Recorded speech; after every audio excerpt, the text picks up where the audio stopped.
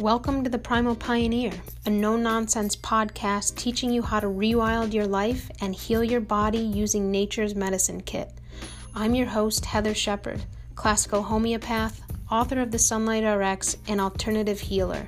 For the past decade, I've been helping people overcome acute and chronic health disorders and brain injuries using a 100% natural approach.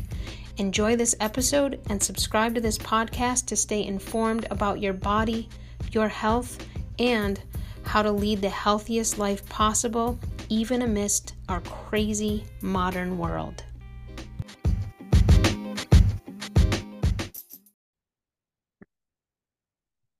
Hi, everyone. Welcome back. I want to start off today by saying I know that last week I mentioned I would be talking about oxalates, and I want you to know I haven't forgotten. That's coming soon. But today, however, I had a guest, a few days ago, I had a guest write in asking to talk about autism. And I work with a lot of autism cases, actually. And this is a condition that I found other medicines and modalities to not be super effective with in helping people actually make long-term progress. And so I really want to take some time to talk about this topic. And this is such an important topic. It's largely misunderstood. And the options available for approaching autism, and especially kids with autism, they're not effective. They're not super effective, okay? And they actually, oftentimes the treatments are more so suppressive in nature. And so long-term, it actually makes the issue worse and not better. And so what we see in our autistic kids, and we can apply this to adults as well, because over time, the more suppressive therapies that are used, the more advanced the condition becomes. And as I mentioned, I work with a lot of autism cases, mostly children, some adults. And I actually have a program called Homeopathy for Autism. And I'll talk more about that later. But I've treated, and I have to say that word cautiously. I can't say I treat anyone because I don't have MD behind my initials, and I don't know if even medical doctors can say that. So there's a lot of gray area there, but what I can say is I've had a lot of individuals, mostly kids who are autistic, come into my homeopathic practice, and with ongoing homeopathic care, have had great success in helping these individuals move forward and actually start improving their condition versus degenerating their condition, which much other treatments, especially allopathy, tends to do. So the thing is that this is also an important topic because this issue is not going away. 1 in 16 children today are affected by autism. Now, in the 1950s, the number of people affected by autism, 1 in 10,000. So this is a condition that is getting markedly worse, not better. And we have to take a deeper look at this. Why is this happening? What can we do to prevent it? What can we do to reverse this? Because if we continue down this road, we're going to get to a point where every kid who's born is going to be autistic. And so we need to understand, first and foremost, the causes. What are the root causes of autism? Because only when we actually target the removal of the root causes can we make headway with any disease or disorder, not just autism, but including autism, literally any disease or disorder. We have to get to the root. And I know that I say this often, and we say, oh, root cause, this is the root cause and that's the root cause. And really a lot of people are just dancing around what the root cause is, because the modalities that they're actually using, like supplements or blood testing or genetic testing, cannot get to the root cause of the issue. So during this first episode, and I'm gonna launch a series here on autism because it's a big subject, it's highly misunderstood, and I want to take some time to help you all understand what's really going on here.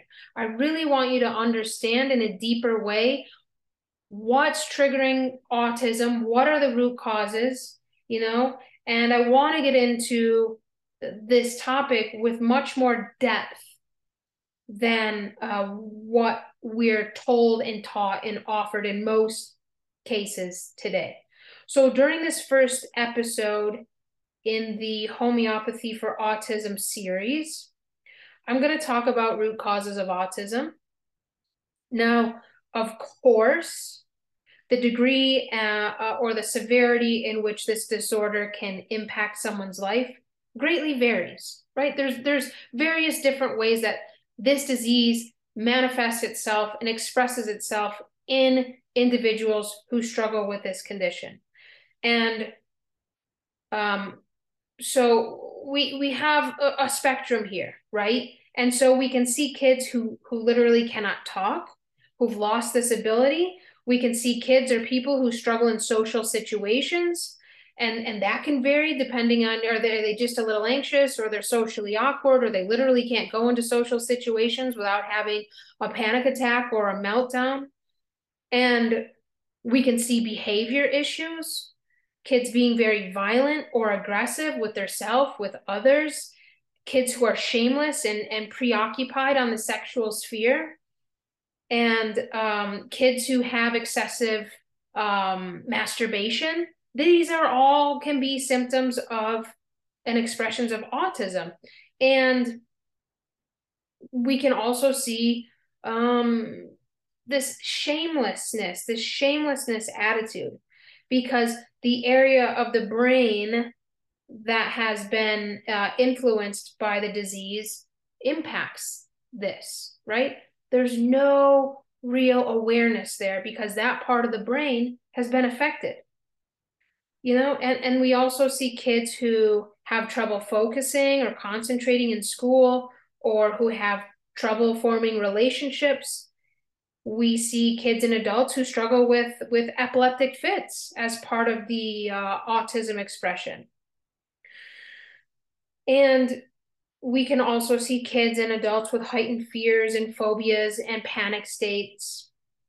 And so the way autism expresses itself is going to be very individual and unique to each organism.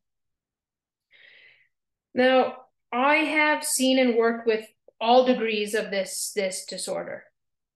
And I will say, and I know I cannot claim to diagnose, treat, or cure any condition, and I actually would never do that. To me, that's a little bit egotistical, saying I can cure everything out there. No, that's impossible. But I will share from my experience that children who are born autistic, they're autistic from birth. These are often and almost always incurable, quote unquote, palliative cases. And we can really, we can't use, there's no modality known at this time that can actually cure that state. There is palliative care, and you can use homeopathy and other modalities to palliate, to comfort the child, etc. But the genetic predisposition in these cases is so deep, is so strong, that it got triggered in the organism during conception. And this most often happens when there's a deep pathology in the parents, and especially on the mental emotional sphere. So what I've seen in these instances, and also in autism that develops after birth, I've seen these predispositions be in place as well. But when we see certain pathologies in a parent, such as schizophrenia, psychosis, deep phobias, alcoholism, and we also have to consider if the mother is taking prescription meds while pregnant or using recreational drugs when pregnant, including cannabis, including alcohol, yes, this can all set the stage for a genetic predisposition to autism, a child being born autistic, and or a child developing autism later down the line. Now, I have found that when a child is born and there's no sign of autism yet, these cases respond much more positively. Improvements, headway can actually be made, forward movement can actually be made under homeopathic care in these populations. And there's a certain point. So the child is born relatively healthy, right?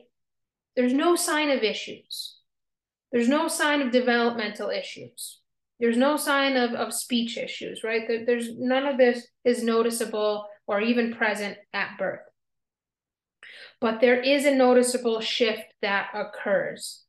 And usually this occurs when the pathology goes from the physical pathology. So let's say the kid's getting recurring ear infections or strep throat or asthma attacks, right? The pathology is focused much, much more so on the physical level.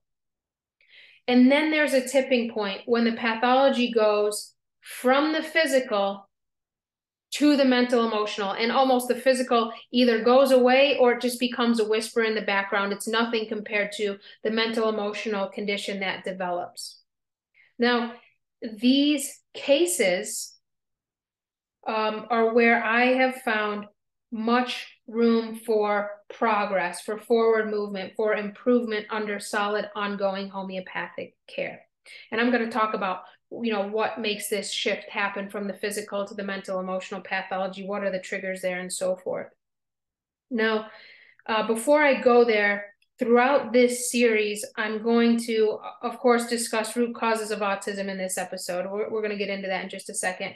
But throughout this series, I'm also going to address how I use homeopathy to approach cases of autism. I'm going to share with you what to expect when under homeopathic care. Let's say your child is autistic and you want to undergo homeopathic care. What can you expect? Or maybe you're already under homeopathic care with a homeopath and trying to address autism. How do you know if this case is moving in a positive direction? And what can you expect under solid homeopathic care in such cases? What are the signs that the child or the individual is actually improving? I'm going to talk about possibilities with homeopathic care for autism. And I'll also discuss the duration of treatment and the progression of the disease. So let's deepen into today's episode by talking about root causes of autism. And specifically what I mean here is with regard to kids who are born healthy and then, boom, a noticeable shift occurs. And often we can see this shift. It's indicated, we can see it, it's expressed when the pathology goes from the physical level to more the mental emotional level. Meaning the physical pathology lessens and the mental emotional pathology gets markedly worse. There's a noticeable shift. What's an example of this? Now, I mentioned a little bit of this here just a minute ago, but a child struggles with recurring ear infections. Eventually the ear infections subside, and then we see the language stop. Or we see anxiety or OCD behaviors. Or the ear infections get better and we see the child start to act out, defecating in inappropriate places. I see this often in autism cases, children playing with their stool, children exploring themselves sexually in not like in a pathological way. And children becoming agoraphobic or greatly introverted and melancholic. And so what we will see is some sort of noticeable shift from the physical pathology to then the mental emotional pathology. It shifts. the action of the disease shifts from the physical to the mental emotional. Now, what I have observed is that when this shift happens from the physical level, and you know, remember that this physical level typically, not always, but typically, is less life-threatening. This is the physical pathology. If somebody just came into my practice with only physical pathology, typically these are the easiest cases to treat. I cannot remember the last time that happened. Because today, because of all of the suppressives we've been given, because of all of the way that the screens and the Wi-Fi affects our brain chemistry, pathology is much more so centered on the mental emotional state today, and or there's a combination of physical, mental, emotional. That's what I primarily see in my practice. But when the pathology is primarily on the physical level, it's typically less life-threatening, easier to treat. When the pathology shifts from the physical level, like let's say from the eczema to the mental emotional, let's say, you know, there's a change in speech, or there's a change in behavior. The child starts playing with the stool or acting out more, right?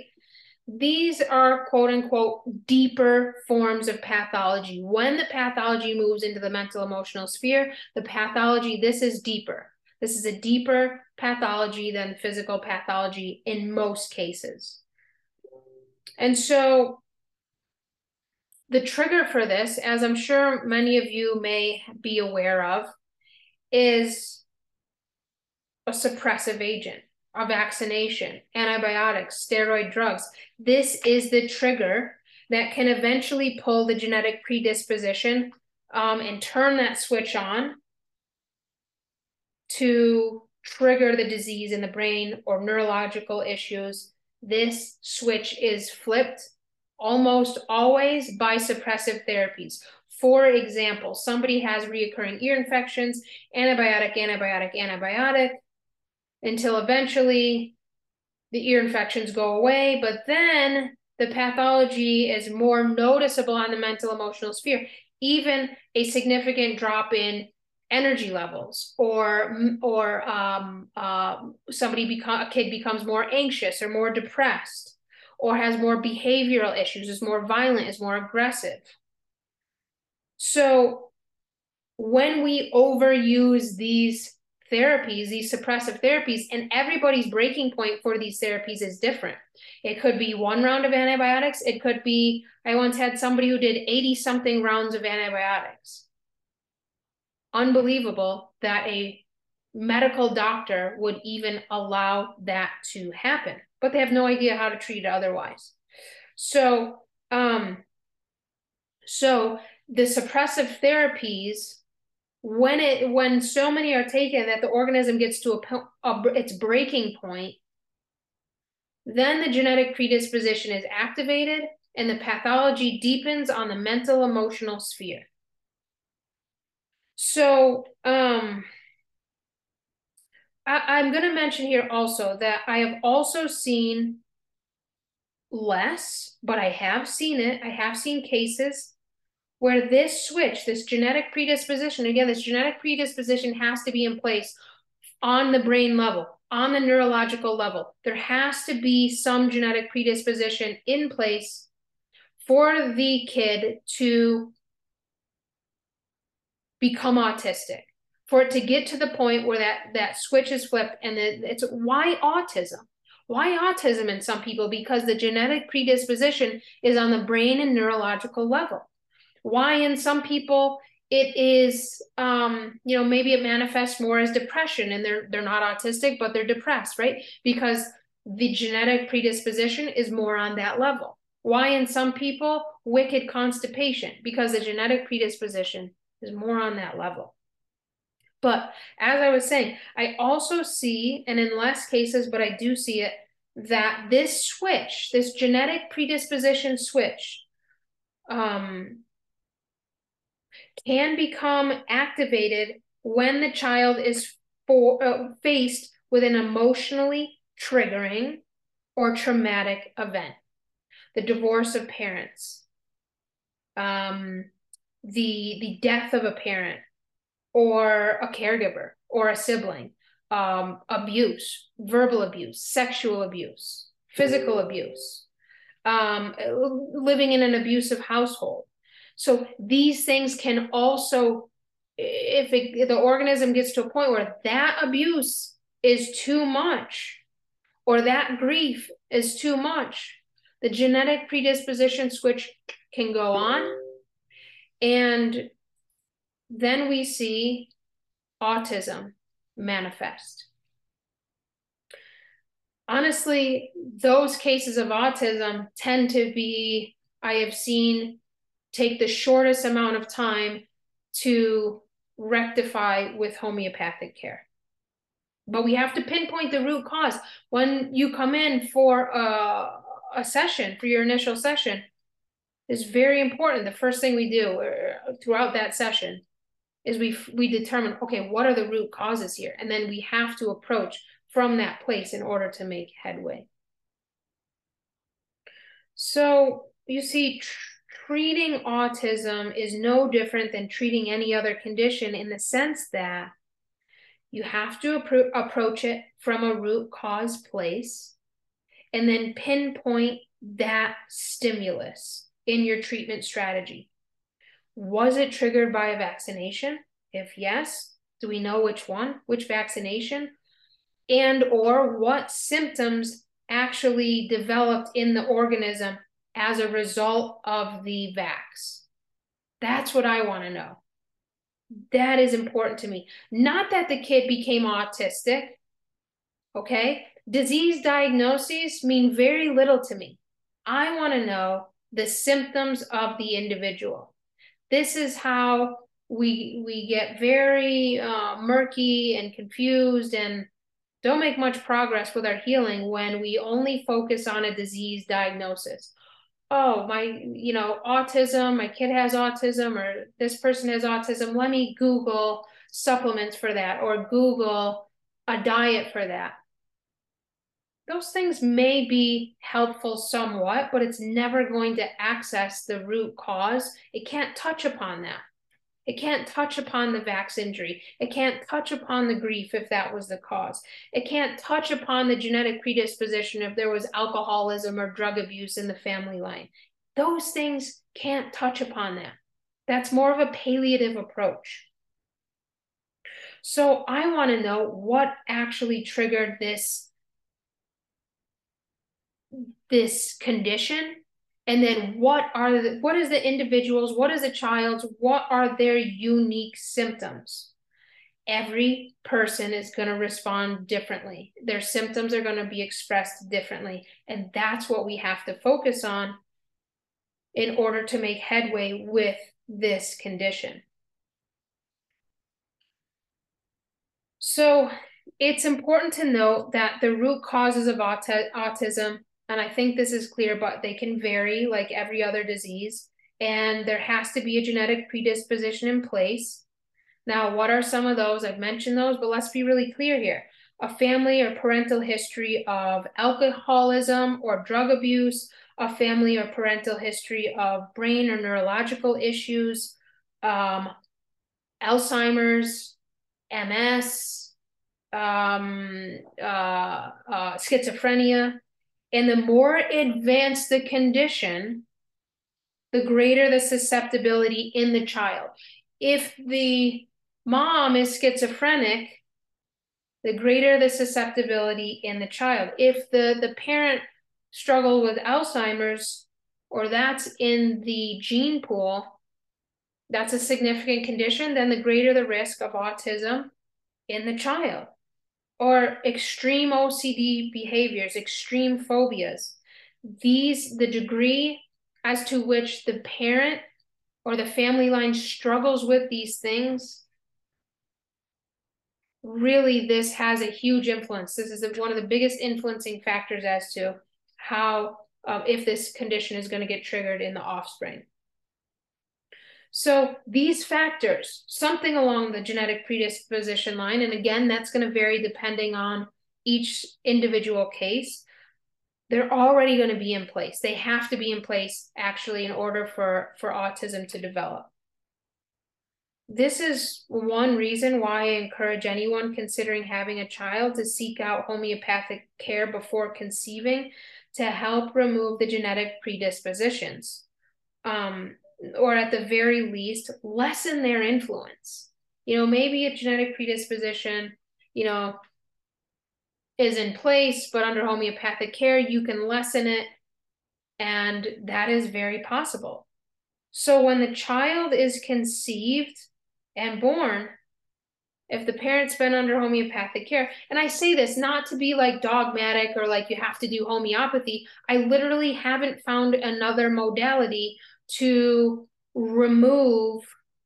And this isn't like, oh, you take a remedy and the genetic predisposition's gone. No, depending on the depth of the genetic predisposition, it's going to take at least a year to really clear out a genetic predisposition. And often there are several genetic predispositions in place. This isn't just like you wave a magic wand and you take a remedy and 4 sugar pellets and the next day your genetic predisposition is gone.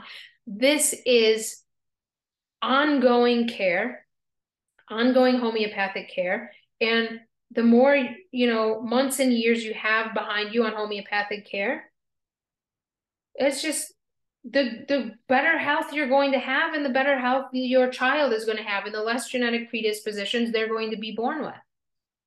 So, now, most parents and people aren't aware of this. I wasn't aware of it until I was aware of it, right? Because this knowledge is buried from us. And all we can do is our very best with the information we know at the time. You conceived a child, you're pregnant right now, you have a child, and you've never done homeopathic care, you did your best, and there's a lot that you can do from this point moving forward to continue to support your health.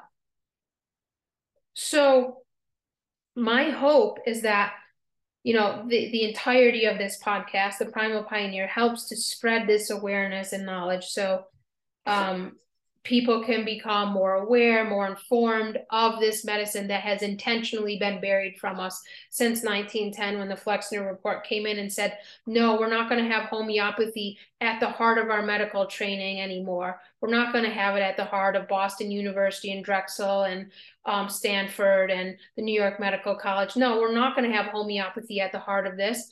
Homeopathy, the intake is too long.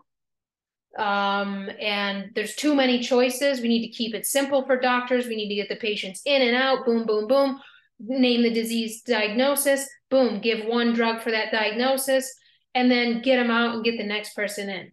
The Flexner Report changed this. So, and since then, and homeopathy was at the heart of medical training. Most people don't know this. And so the Flexner Report came in and said, no. The Carnegie Foundation said, nope, I don't think so. That's not how we make money. That's not, how we control people. This is how we do it. This is how we make dollars. This is how we get people in and out. This is how we keep people in our system. And so not from that day on, homeopathy has become just a bunch of sugar pellets, witchcraft, ineffective. I'm going to tell you something. When you see an autistic kid when I see an autistic kid come into my practice and I give a remedy and in less than a month, their behavior starts to shift after years, you got me bent if that didn't help and work. And it's just like, they don't want to admit it. It's threatening to them. And then they've caused the masses to fear this medicine, to consider it as less than. Listen, you heard the colonoscopy episode just a little while back. We used homeopathy to stop the rectal bleeding that the freaking allopathic doctors caused from that procedure. I can't even, the amount of times I've seen homeopathy pull people out of crises, emergency situations, as well as chronic conditions, as well as autism. But I'm talking about pull people out of comas, get people walking after they've been paralyzed and in wheelchairs, put a cancer diagnosis into remission. Handcuff me for that, but it's just what I've observed, right? So this knowledge has been buried from us, and this is why so many people today have no idea about this medicine and the efficacy of this medicine, the potential and the power of this medicine. And so you can tell that I'm just a little bit passionate about this subject. So, and I'm passionate about it because what it's done for me, as well as what it's done for other people and the observations I've seen it accomplish in others as well. It's remarkable. When you get somebody the correct remedy, it can change somebody's life. So for autism, right, there needs to be, just like every other condition, a genetic predisposition in place. And if the child is not born autistic, there are certain triggers that can activate the genetic predisposition. The most notable being jabs, then steroid drugs, then antibiotics. And I would say in that order as well. And we also have to consider grief or a mental emotional trigger or a mental emotional traumatic experience can trigger the predisposition into autism. Now, I hope this episode helped you lay a solid foundation as to root causes of autism. And during the next episode, I'm going to talk about what to expect when under homeopathic care when addressing autism. I'm going to share my experience there, what I've observed. And let's say you're working with another homeopath. You're not working with me, you're working with somebody else. Great. Here's what you need to know about homeopathy and autism and what you can expect from the treatment. How can you tell if it's moving in a positive direction or if you're kind of treading water, right? I'm going to help you understand that more clearly in the next episode. And this will be a series. I'm hoping to release some more episodes, at least one more this week, and there'll be more in the coming week as well. So, and I'll also mention this, as I mentioned in the beginning, for anyone interested in homeopathy for supporting autism, for improving autism, keep your eye out, because very soon on my site, I'm going to put up, and I'm offering homeopathy for autism program. It's an individualized program. These conditions can be rigorous cases. They can be intense cases that really need and deserve one-on-one, pretty constant attention. And so I'm opening my practice up to accept a small number of autistic cases, and depending on the severity, to give that attention to these children or adults, if you're an adult with this condition or an adolescent, because this is the kind of attention that is needed to help bring these kids, these individuals, out of an autistic state. So I'll look forward to seeing you on the next episode, and see you then.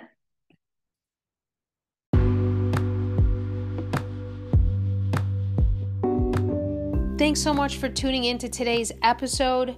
To learn more about my approach to health, to see all of my creations in the kitchen and all of my Sunlight RX tips, you can follow me on the gram at sunlight_RX and subscribe to this podcast to access weekly episodes.